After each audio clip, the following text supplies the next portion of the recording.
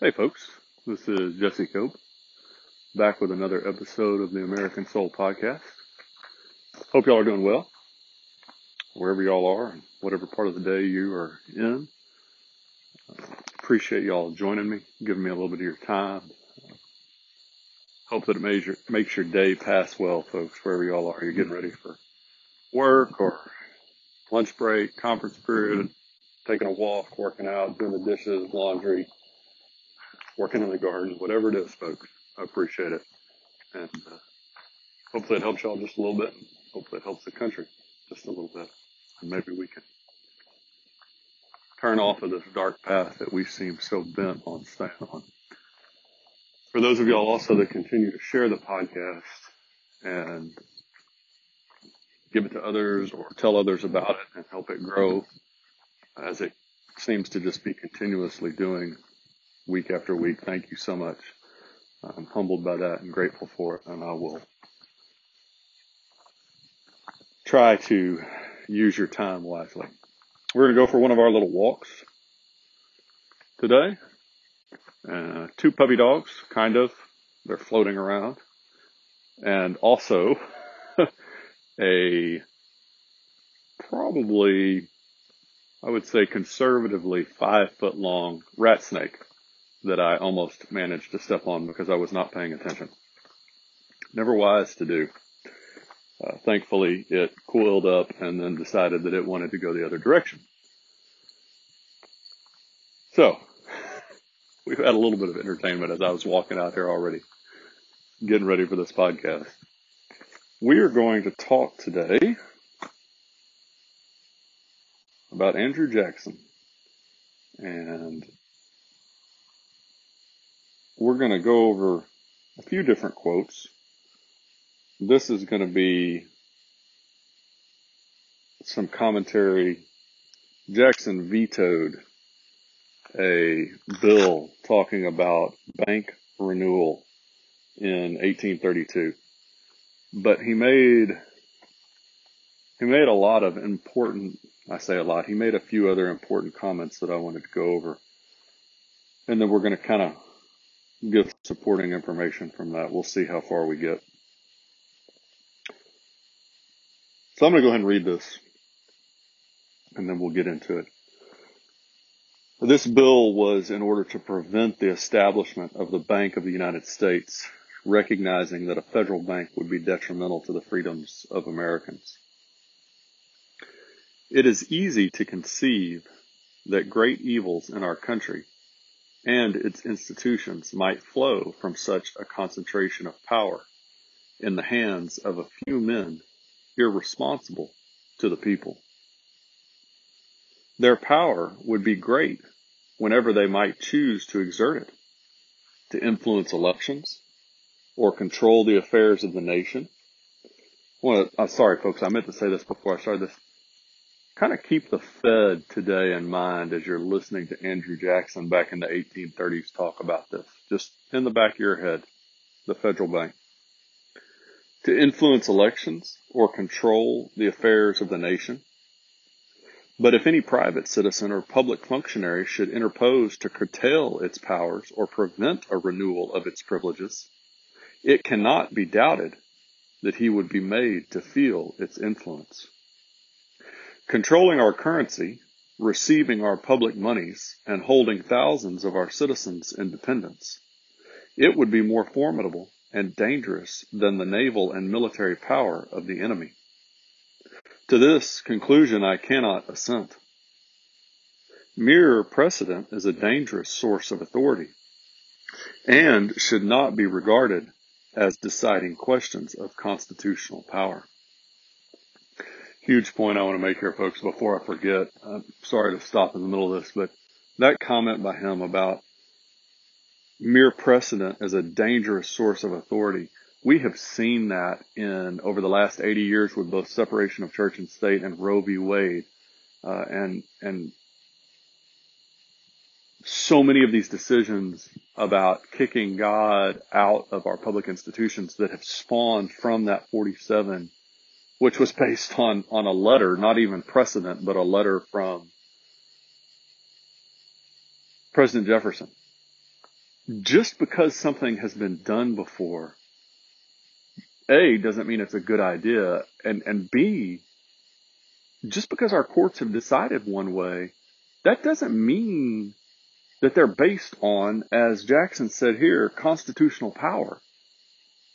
That's just like the overturn of Roe v. Wade that we saw recently. There never was any constitutional right to abortion, to murder a child. In fact, there's no possible way to even send that back to the states, which is what our Supreme Court has done, folks. That's why I mentioned this battle is this war is far, far from over, because now it's back at the state level.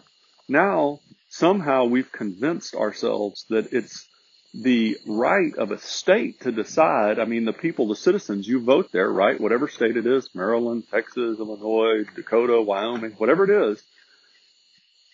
The problem is still that if a state decides that they want to vote for abortion, that state then is saying that they have a right to murder their own children. There is no right for that. There is, in fact, however, a constitutional right to life. So this point that Jackson's making, kind of stuffed in here, just because there's a precedent, just because there's a history of it, that doesn't mean that there's constitutional authority to do that. And I think that's a really big point that we get talked down to as a citizenry by a lot of people that are supposedly smarter and more educated than we are. And they say, oh, well, there's a precedent.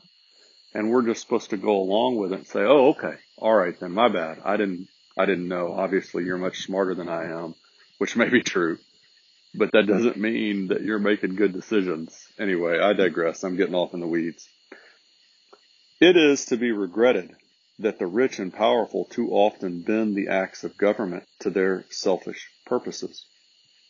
In the full enjoyment of the gifts of heaven and the fruits of superior industry, economy, and virtue, every man is equally entitled to protection by law.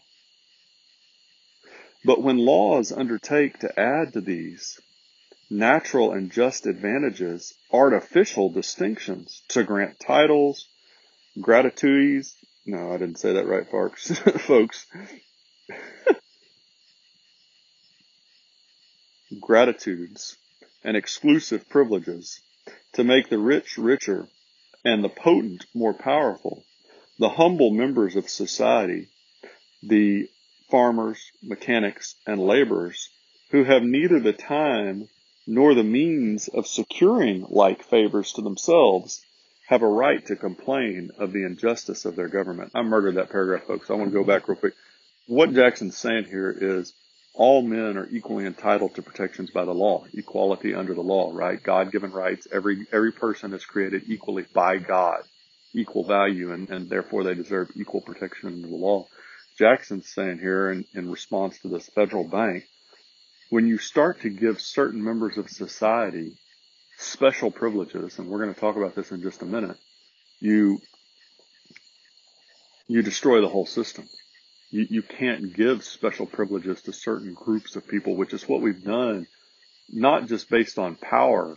You know, he's talking about power here and money and prestige, but based on the civil rights amendment, like the add-ons, the transgender, et cetera, when we start making special classes of people, we go directly against our founding principles. We don't need special classes of people. We need to treat all citizens, all Americans, equally under the law, as created equally. There are no necessary evils in government. Its evils exist only in its abuses. If it would confine itself to equal protection and, as heaven does its rains, shower its favors alike on the high and the low, the rich and the poor, it would be an unqualified blessing. In the act before me, there seemed to be a wide and unnecessary departure from these just principles. There's a lot there, folks. I'm going to try and get through some of it. That last, I forgot to mention one other thing. How true is it for so many of us that we don't have, and there's some arguments to be made here. We talk about this often with our faith and with God. We have time. in our society today. We have so many advances. We don't have to fight for our survival, just, farming our own food anymore. We have so much more time, and we use it so poorly. We give all this time to entertainment, and we give so little to the really important things. God first, and then our marriage, our spouse second, for the vast majority of us. And then our children after that, and our country, right? Well, he's saying here, though, so many of us, you work a full-time job, you're struggling just to get right from point A to point B. You don't have time to go and worry about the government doing what it's supposed to do. In a republic, that's why you elect representatives. You find these people, and this is the problem with mob democracy. This is the problem with what the left wants, is everything becomes a popularity contest. It's just whatever way the wind blows. Our founders didn't want a mob democracy where every single citizen voted on everything, which is what we've started to trend toward pretty dramatically. They wanted a representative republic, a constitutional republic, which is where we elect our representatives to make our decisions, but we trust that they're making decisions in our best interest. That's why it's a civil servant. You're serving. Just like in a marriage, a husband and wife are supposed to serve each other. In our country, we elect these representatives. They're not there for themselves. They're supposed to be there to serve us, to put our interests as citizens before their own. And Jackson is saying with this development of a Bank of the United States, that would likely not happen. And I think you can look around and see some of that today pretty easily when you start talking about the Fed and some of the controlling from interest rates to currency just in general that we see across the country. And it's obviously, there's a lot of other things you could talk about, the gold standard and a number. I mean, good Lord, the list seems almost infinite. But so I'm going to read two Bible verses here. This is Deuteronomy 1:16 through 17. Then I charged your judges. This is God talking to the Israelites at that time. Let me back up. Not 100%.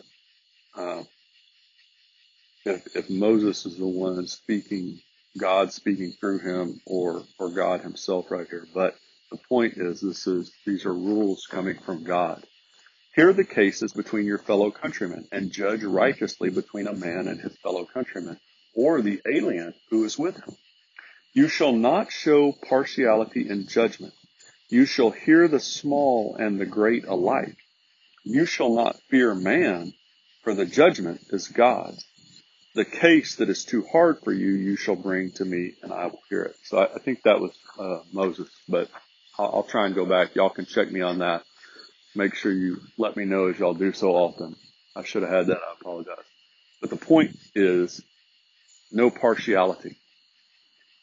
Not between the foreigner and the native, and not between the small and the great. And this is what Jackson was talking about. This bill that was before him about creating the Bank of the United States was going to give an opportunity to show partiality to the powerful and the rich. And it was going to be oppressive to those that didn't have time to fight it or the means to fight it. And then if anybody did fight it, it was going to automatically, by default, give capability for the people in that bank or in that system to attack and hurt anybody that was willing to stand up against it, right? Leviticus 19:15 through 16. You shall do no injustice in judgment. You shall not be partial to the poor, nor defer to the great, but you are to judge your neighbor fairly. You shall not go about as a slanderer among your people, and you are not to act against the life of your neighbors. I am the Lord. Huge point here today, because so often today we're made out to feel like because somebody's poor, or because somebody's a certain race, or because somebody's a man or a woman, that they deserve automatically special treatment and consideration. Particularly in this case, when it's talking about poor. Just because somebody's poor, folks, doesn't mean they're oppressed. Just because somebody's poor doesn't mean that they're right. Just because somebody's rich doesn't mean they're a liar. Just because somebody's rich doesn't mean that they're greedy or evil. We have to as a nation get back to all men created equally by God and this equality under the law.